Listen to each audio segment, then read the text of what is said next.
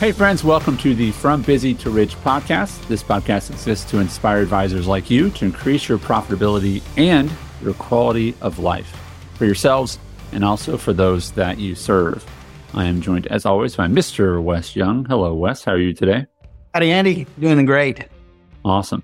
And Justin, thank you for joining us as always. Great to have you, and look forward to your contributions on this one because we were pre-show, we were talking a little bit, and I'm excited to hear your perspective on a few of these things. So it's good to have you. Good to be here, sir. So today we're going to talk about endings, not doing things. And what I find fascinating about this topic is so many people get overwhelmed because they want to do new things, right, Wes? We want to get better. We want to do new things. But sometimes the answer is not just go do new things, right? It's also you have to stop doing other things, right? The answer cannot always just be do more, right? Right. Do more. So tell us from a 10,000, you're up in the plane view, right? Up above. What is this idea of closing time? What is a message that you want to make sure that everyone lands today? Yeah, I think this is one of the ultimate productivity paradox, is that in order for me to be more productive, I need to stop doing certain things. And the reason we call it closing time is because I don't know if you remember the song back in the day called Closing Time. 100%. Oh yeah. And if you've not heard it, you are in for a treat. Just pause me and go to YouTube and type in closing time and listen. But it's kind of funny. One of the, songs, lyrics is, you don't have to go home, but you can't stay here. But that's not what this one's built around. This one's built around one of the lyrics in there, which said, every new beginning comes from some other beginning's end. Every new beginning comes from some other beginning's end. And I truly believe, and I want to talk a lot about this, that with all my heart, that there are things in our lives, if we are going to get to our next level professionally and personally, relationally, physically, financially, that one of the best things we can do is stop doing some things that we have been doing. Right. And with that comes like some interesting thing. Because again, it involves change, and I don't believe I was thinking about this the other day, that people don't resist change as much as they resist loss. Mm. And for instance, nobody ever went into their boss's office and the boss said, "Listen, I got a change I'd like to make. I want to double your salary, Andy," and said, "No, I resist change. I don't want that." What they really resist is they resist that change may lead to loss or discomfort. And let's face it, the familiar, what you've been doing, is very comfortable. And so oftentimes it's almost a form of, like atrophy or decay the feeling of that we take on when we think about not doing things that have been a big part of our life for a long time. And there was one other quote that kind of plays into this as well that I thought was good. It's old Oswald Chambers quote. It says, "There's nothing, naturally speaking, that makes us lose heart quicker than decay." You could also substitute change, the decay of bodily beauty, of natural life, of friendships, of associations. All these things make man lose heart. But Paul says, when we're trusting in Jesus Christ, these things don't find us discouraged. Light comes through them. I think all that kind of cobbled together, Andy, to kind of give the high level view is that there are things in my life and in your life and in Justin's life and everyone listening that in order to get where we want to go, in order to get to that next level in the areas of life we care about, not only do we need to do new things, but we need to stop doing things that are just no longer serving us well, or maybe really never served us well at all. Isn't there a place as well, though, that, because you said, we want to stop doing things because they make us comfortable. I would submit there's a lot of people listening today that say, no, actually, there's a lot of things about my life that are not comfortable. There's a lot of things in my life I don't like. And yet they still don't want to change. Or I would maybe say we still don't want to change. That there is a measure of truth in that. Like, yes, there is. I don't want to change because I'm comfortable doing that. But it's almost like let's say on a scale of 1 to 10, the discomfort the person's feeling is like a 4. But to change, they'd be like, that's an 8 or 9. Yeah. And I'm not willing to go through the 8 or 9 to get rid of my 4, even if on the other side of that is a 2, if that makes sense. You know what I mean? Well, and the discomfort, or I almost call it dislike. Like they might not like the situation they find themselves in that the current activities are producing. Yeah. But I do believe they're comfortable with it. They're familiar with it. Sure. And yeah. so I think there's that difference is I can dislike it and still sit in it in autopilot all day long. I'm laughing, Wes, because we're at this time of year right now, and actually Nashville's in this massive cold snap, and people are freaking out. Yeah. Literally, it's like 4 degrees today, and it's we've got 6 inches of snow, and we haven't had that much in probably 10 years. And what I was reminded of is when I used to live in South Dakota, like this weather is called every day. That's what we call that weather. And it was. And people would ask the question, and it goes directly to this point of what we're talking about today is, how did you live with that? How did you live? I mean, I think it's negative 15 in Sioux Falls today. And you're like, how do people live in that? Yeah. And, it's funny when it's weather, but if someone else looked at your life, they might ask the question, how do you live in that? Right. Yeah. And I'm not saying people are living in squalor, but like you get what you tolerate. Right. So there's things in my life that I am becoming less tolerant of, like I want my relationships to be better with my wife, with my kids, with my community, with my coworkers. And it's like, at some point, and someone said, like, Andy, like, why do you live in Tennessee? I said, because I used to live in South Dakota. And no offense to South Dakota, but I don't want to live there anymore. Right. Yeah. And the question is, are you willing to move? Right. And I'm not telling people to move like out of South Dakota. You can if you want to. It's much warmer here usually. But when are you going to be sick and tired of being sick and tired enough to say, you know what, it's closing time. I'm going to pack up and I'm going to move on from this behavior or this activity. Do you have any stories that kind of relate to that, Wes, and the change? Yeah, I do. And it also reminds me of we did a series a while back, Andy, I don't know if you remember, but where we talked about that C.S. Lewis quote that's, I think goes exactly with what you just said, is that he said the quote, so we're half-hearted creatures fooling about with drink, sex, and ambition when infinite joy is offered to us. Like an ignorant child who wants to go on making mud pies in a slum because he can't imagine what is meant by the offer of a holiday at the sea. We are far too easily pleased. And that one is, I mean, it's me and it's you and it's everybody listening at certain aspects of our lives. We get so comfortable with the familiar, so asleep in the familiar. Yeah. That we've got to be woken up to, okay, what do I need to call closing time on? Because every new beginning comes from some other beginning's end, and what needs to end so that I can go and break free of that and get to my next level. And we were kind of talking through what I mean, this may be a 2-parter. I don't know, just because there's so many things that we discussed, but I've got a list here, and I got a list, but to set up this list, here's what I want you to think about. In my first, apartment, I don't know if it was like yours, but I had a couch. Mm-hmm. And it wasn't a couch that I went out and bought because I didn't have any money. Mm-hmm. It was a couch that I found. Right. And so now it was clean, it was a curb couch. You ever get a curb piece of furniture for, you just said clean. And I think there's a lot of people that are like, where are the air quotes on that? Yeah. I mean, well, it's relative. Again, your definition of clean was no visible. I was 19. So, 19-year-old clean. Yeah. It was 19. That's good clarification. It was 19-year-old clean. Okay. All right. You ever have curb furniture that people leave it out? Sure. You're like, this is you're like, Cousin Eddie, this is a high quality item. Can I take this? And, so, anyway, we had a curb couch and it did the job. And then I moved and moved in with a group of guys, and the curb couch came with us because it worked in the setting we were in. And then I moved out and I had a really good job and the curb couch came with me, not because it like looked good and fit the room. It was just what you did. It just came along with me. It was your couch. Right. It was your couch. Yeah. And then I met Jamie, my wife, and she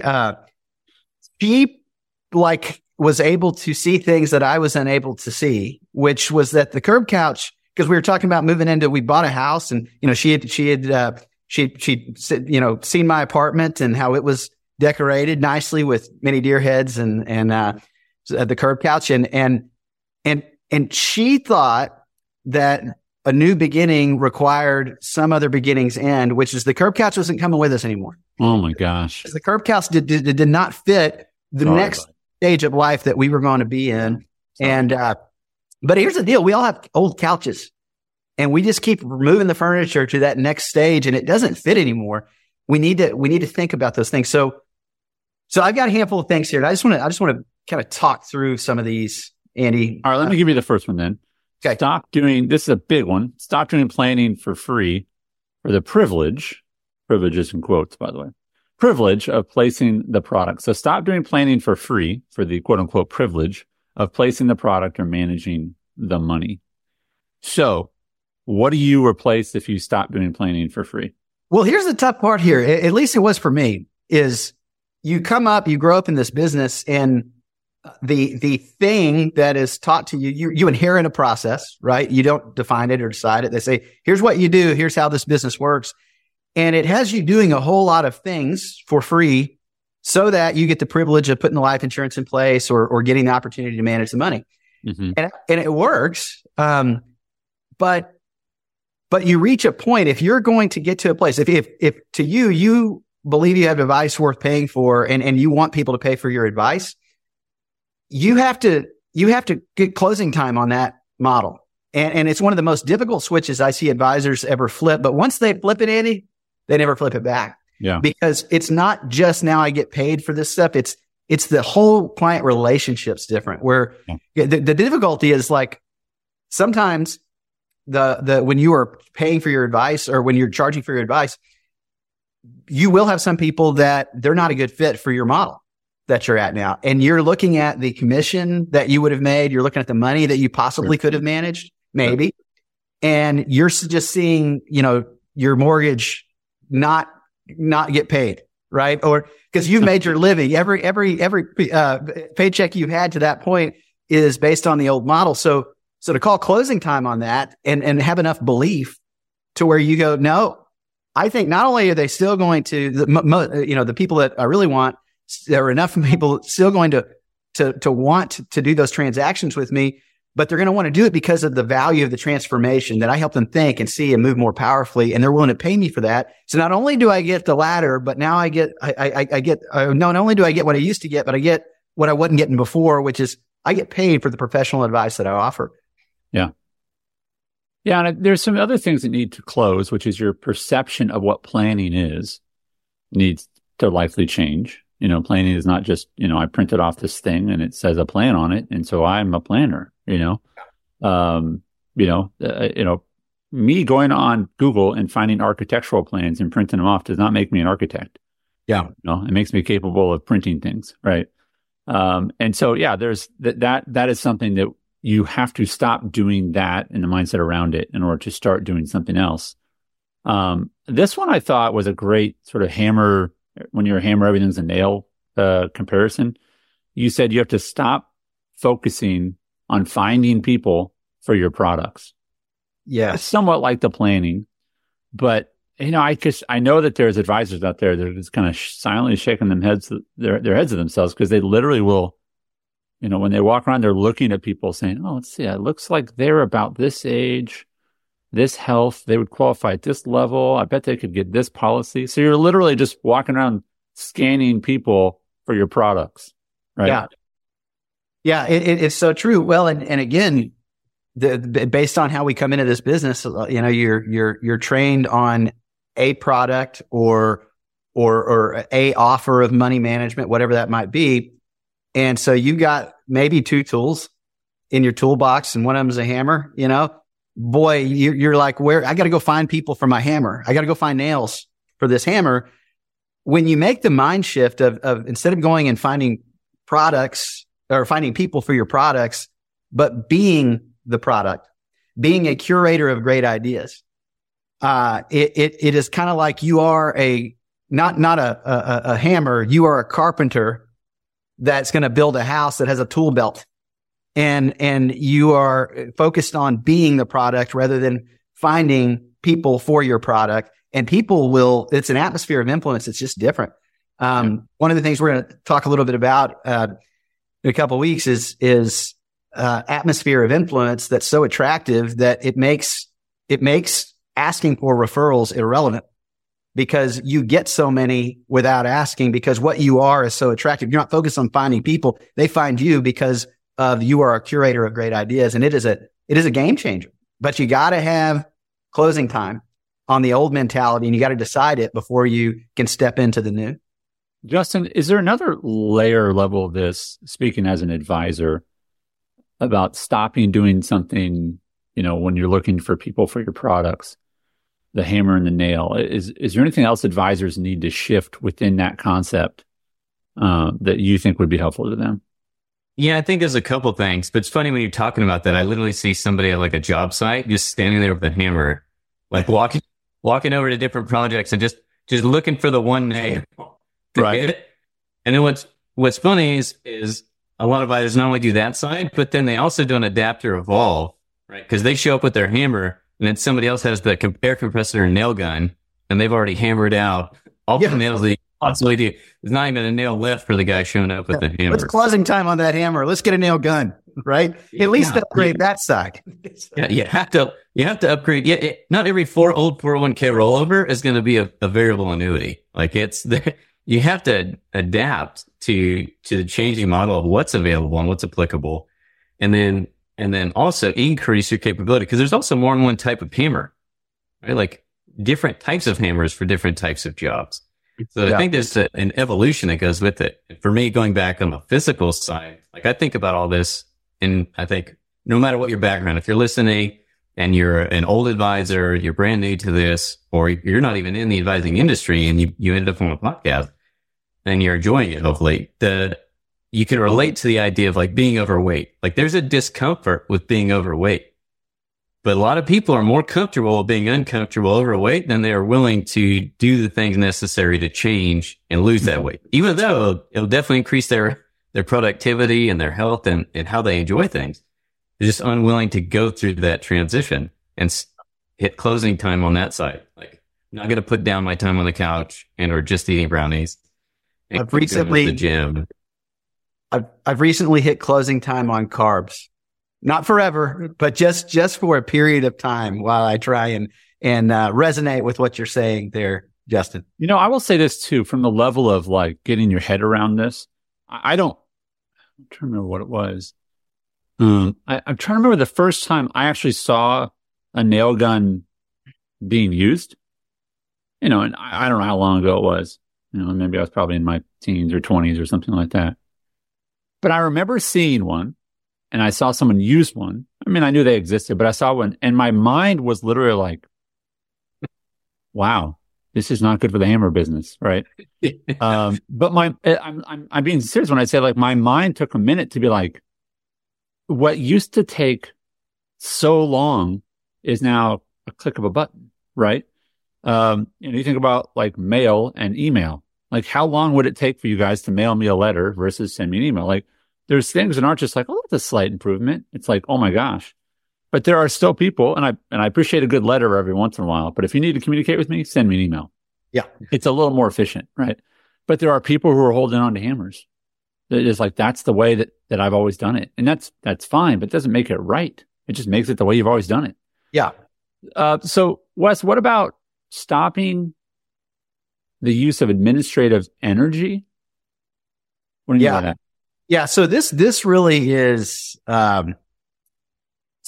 the essence behind this is like, if you're a lead advisor, stop focusing on how and focus on who. The book, Who Not How, is incredible. We've talked about it before, but Dan Sullivan, Ben Hardy, just strategic coach. I can't recommend that book more, but, oftentimes, especially in the beginning, you had to do everything. You were the team and there was no money and no people. And then you figured out the things administratively that come along with the role we play as a lead advisor for clients. And some of those things you're real comfortable with. I don't think you're real good at it, but for most people, but I think you're probably real comfortable with, making sure the new accounts get set up, making sure they get funded, right. Making sure all the administrative duties associated with that are done.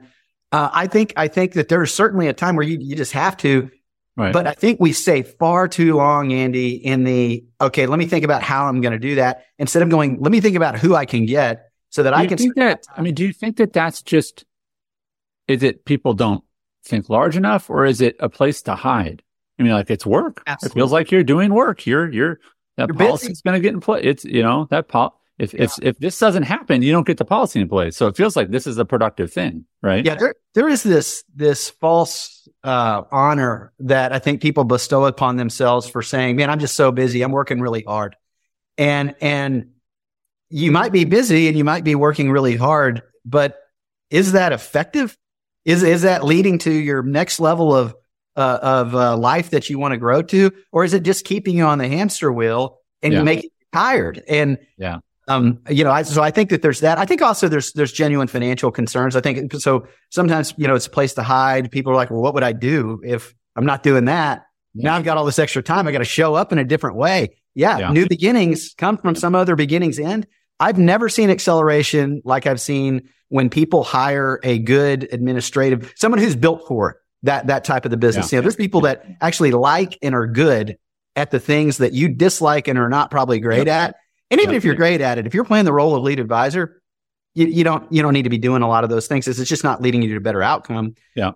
But I think the financial concern is another one. It's like, well, man, what if it doesn't, like, I don't make any more money and it doesn't work? And we said this all the time, Andy, and you've said this to hundreds of advisors, if not thousands by now. You don't have to pay their salary all up front. You actually get the whole year to be able to spread that out. And if it's not working, you're going to find out, and you can stop. But I rarely see people who have the right person in there stop doing that, because it just leads to outcomes. You're going to fill that time with high quality activity. Yeah. What I have seen is people who might get the wrong person because they're not great at hiring or whatever it might be, but they quickly find out it's the wrong person. Yeah. Right. It's not like, geez, it was on the 37th date I figured out this person wasn't the right person for me. Like, no, you're probably going to find out a little earlier than that. Right. Let's talk about a few more. Stop hitting snooze. This is an idea from Mel Robbins. I love it. I love it. And it also, I was watching a interview with Theo Vaughn and Tony Robbins this last week. And Theo was talking about how he was doing more hard things in his life. But he said, that it's the hard, I think maybe Tony was saying this. He said, the hard things don't get easier, but it gets easier to start the hard thing. Meaning, like, Tony said this about cold plunging. He's like, it's never gotten warmer. I've never gotten in and be like, this is warmer this time. Like, nope, it's always cold. It always hurts. Right. He said, but what I don't do is I don't negotiate with myself anymore, which is, I think, Mel Robbins' thing is you don't hit snooze. You just go. So I know it might sound nuanced and a little like overlapping, but the hard thing will still be hard. Like weights, to some degree, yes, weights get lighter as you get stronger, but we're not talking about that. Like, there's still resistance, right? Right. But the thing that does get easier is you don't negotiate. Your response. I'm just going to go do that thing, right? Yeah. So I guess if the starting gets easier, then that's the only place I think you can really affect it, because the water's not getting warmer, right? Yeah. The marathon's not getting shorter, right? It's still hard. Mel Robbins, if for our listeners, if you've not gone and watched some of her TED Talks, she's got some really good TED Talks on this and other topics, but it's all about this activation energy. And certainly it is literally about don't actually hit your snooze button, and we'll talk about that. But then it's also about how that transitions into all other areas that you need activation energy and non-negotiated energy. But the snooze button's kind of funny because it's multiple ways. One, it's like you first thing in the morning, the first battle you win is with yourself to decide, people like me do things like this. People like me don't negotiate the time I get up. I say I'm going to get up at this time, and this is what I do. And snooze, if I don't hit the snooze, I win. I win the first tough thing that I have to do that day. Yeah. And it actually is a physical effect too, because we sleep in cycles, and there's all kinds of science, and I'm not getting into a ton of details, but this when you hit snooze, you like re-trigger a sleep inertia cycle. Yeah. It takes you like 90 minutes, like your brain's on a flight pattern almost. And so then you wake up 8 minutes later or 3 snoozes later, and it affects your productivity, your alertness, and your brain processing for the first 4 hours of your day. versus if you'd have just got up because you didn't try and re-enter the cycle. Yeah. It's pretty incredible, right? Well, I'm sure you're familiar with this, Wes, and probably you as well, Justin, but Seth Godin talks about people like us do things like this.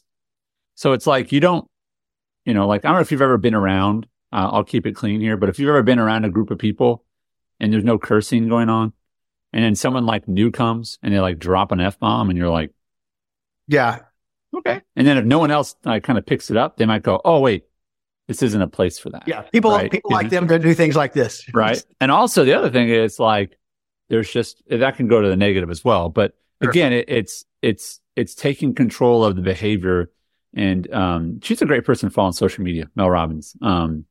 She does a lot of great stuff. But yes, it's stop hitting snooze, stop delaying, because you're not the kind of person who does that. I've injected some habits in my life, and again, it's the start of the year. It's a great time to do a lot of those things. But I tell myself when I start to creep into, I don't want to do that. It's like, but you're the kind of person who does this stuff. Yeah. Like, oh yeah, I guess I am. I am the kind of person who does this stuff. So I'm going to go do that thing. Even if it's been for 13 days, it doesn't matter. I'm the kind of person who does it. Right. I love how portable that is into all areas of life too. It's just, closing time on the snooze button. Anytime I am something I've decided in advance needs to be what it is, and then I am tempted to hit the snooze button on it. Go, no, that's people like me don't do things like that. We closing time that snooze button, and it creates a different kind of activation energy, and it becomes an auto response, just like slapping that snooze button at one point in our lives is an auto response. So yeah, it is. What I want to encourage anyone's listening to do is, in the same way that when you drive a certain route to work, you're like, I always just take that way. Like, I was driving yesterday, driving some folks around, and I was on autopilot, and they're like, Andy, you just drove by where we needed to go. And I was like, oh yeah, because I was just on autopilot. And if it's true that you can autopilot to something negative, you can also autopilot to something positive. And what I find interesting now as I'm changing some routines is even in just 2 weeks, my autopilot has changed on things. Where you put the water temperature on your shower, that's an automatic thing. Like everyone who's listening right now or watching knows where the dial goes on their shower when you get in. Like you know where it goes. Like your spot. And my encouragement to you would be adjust that. Right. And I'm not talking about warmer. Right. So, but then it becomes a habit. It's a really fascinating thing. Right. And you might still hate it. I literally hate it every time I do it, but I still do it because people like me do things like this. Look, what about this one? This is a fascinating one. If you let me run with this one, I think it's pretty fun. Yeah. Stop confusing norms with rules. So there are things that you can do in video games you cannot do in real life. That's why they're video games, right? And gosh, this had to be 3 years ago now, maybe more. But there was a NASCAR racer who did not confuse a norm with a rule. There is no rule in NASCAR that you can't.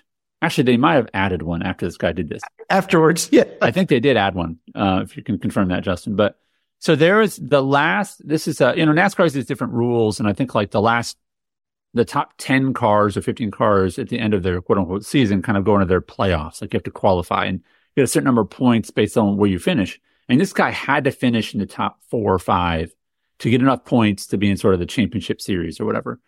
And he just, you've seen this if you've seen any kind of racing, like he just did not have enough time and turns to get under and around and through if he was going to race like most people race. So he's going into the 4th turn, the last turn of this race, and everything on the inside, they're like, there's no way he's going to get there if he tries to go on the inside. He'd be in the grass, he'd spin out. But at the very top of the racetrack, if he gunned it, he could pass them. But the problem is racetracks are tipped in and all the crap from the tires and everything spins to the top. You don't want to be at the top of the racetrack because there's 2 things there. There's a bunch of stuff on the ground that makes your car slide, and there's a wall. So you generally stay away from the top of the racetrack. But you know what he did is he did a video game move, and he just gunned it. And he gunned it right at that wall after he came through the turn, and he rode his car, hundreds of yards along the side of the wall, and it would destroyed his car. But he passed people in a way that no one had literally ever seen anyone do. And he said, you know what? Norm, people don't do that, but there's no rule That's against right. it. And his car was destroyed, but you know what? You won. He won. There is indeed a rule now. Yeah. Okay. Oh, they All did. right. Thank you for confirming, Justin. You know, Right. that's a pretty cool, by the way, just listeners, if you go onto YouTube and Google, or type in wall ride, NASCAR, it's pretty awesome to watch and the announcer's reaction. But how many times do we do that, Annie, in areas of our life that things, there's no rule, but it's a norm. It's become, maybe we inherited a process or a way forward. And all of a sudden you're like, well, I can't do that. Well, why not? Are you challenging, there's rules you certainly should follow. So if it's a rule, follow the rule. But if it's just a norm, oftentimes you want to normalize some new, and you want to say, hey, look, let's take things that are not a part of our way forward, but why aren't we doing it, or why aren't we trying it on? And let's try and blend it into the rhythm of our normal, and see how it goes. You have to have a test kitchen or an R&D department to really figure out what capabilities you may be missing out on. I want us to do one more quote from Earl Nightingale, which is, stop doing what poor people do. Give some really specific examples of this, and then we'll wrap up, Wes. Yeah. So this is fun too. You can YouTube this, and you can hear this in Earl Nightingale's really cool voice that he had. Because this can be taken totally the wrong way. People are like, well, poor people are people too. And yeah, I'm just saying people that are poor at life. It's not about their poverty. It's about a habit. Right. It totally is. There are, things you can look at that if you want a certain economic condition, you can avoid doing, and it will prevent that economic condition. There's a Saturday Night Live skit with Steve Martin in it, and it's like the husband and the wife, and they're sitting at the kitchen table, and they're going, I just don't understand how every month we just seem to be out. I don't have any money, and our debt's piling up, and then it comes in. It's a commercial for a guy's book. He says, I've got the answer. Stop spending money you don't have. Yeah. And they're like, wait a minute, but what if you want something and you don't have the money? Do you buy it anyway? He's like, no. They're like, wow. Oh my God. So, but honestly, I mean, and this is true of any area of life you want to be rich and not poor. There are habits that you can embrace that you just look around at somebody that has a life you wouldn't want in a lot of areas, or maybe your own. And this is true of me when I'm auditing how things are going in areas of life. And there are things that I do that, well, this is the thing poor people do. And I'm not a poor people. I want to live a rich life. So, that, and again, there's basic economic things we could talk about, like making sure that you've got money going away automatically. That's a thing poor people don't do, because they manually will save whatever's left after their spend, and there's zero. Giving money before you save or spend. That is a thing that poor people don't do. People with a low economic, and this is just truth. You can look all this up.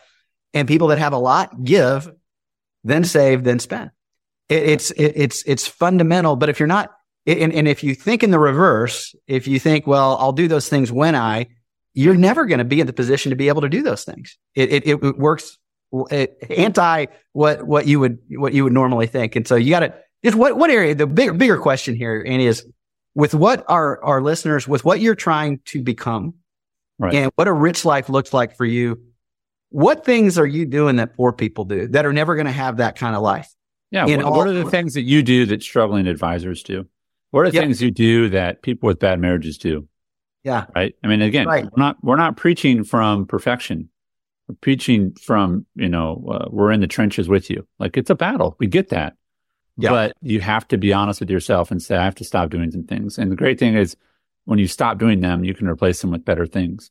So we want to thank you for listening today. This will wrap up this series about productivity and its paradoxes. And Wes, I want to thank you for your leadership through this, and Justin, your help as well. And folks, thank you for listening. We always appreciate any time you can leave a review on Spotify. There's a place to add some stars to review the show that way, or on any iTunes podcast app. You can leave a review there as well. That really is the best way that we know of this show being promoted. And also, if this episode has been helpful to you, there will be a share icon in whatever app you're using. send it to someone that you care about and say, hey, I think this will bless you today. I think this will help you today. And we appreciate you sharing that. And we will see you at the next episode. Thanks for listening.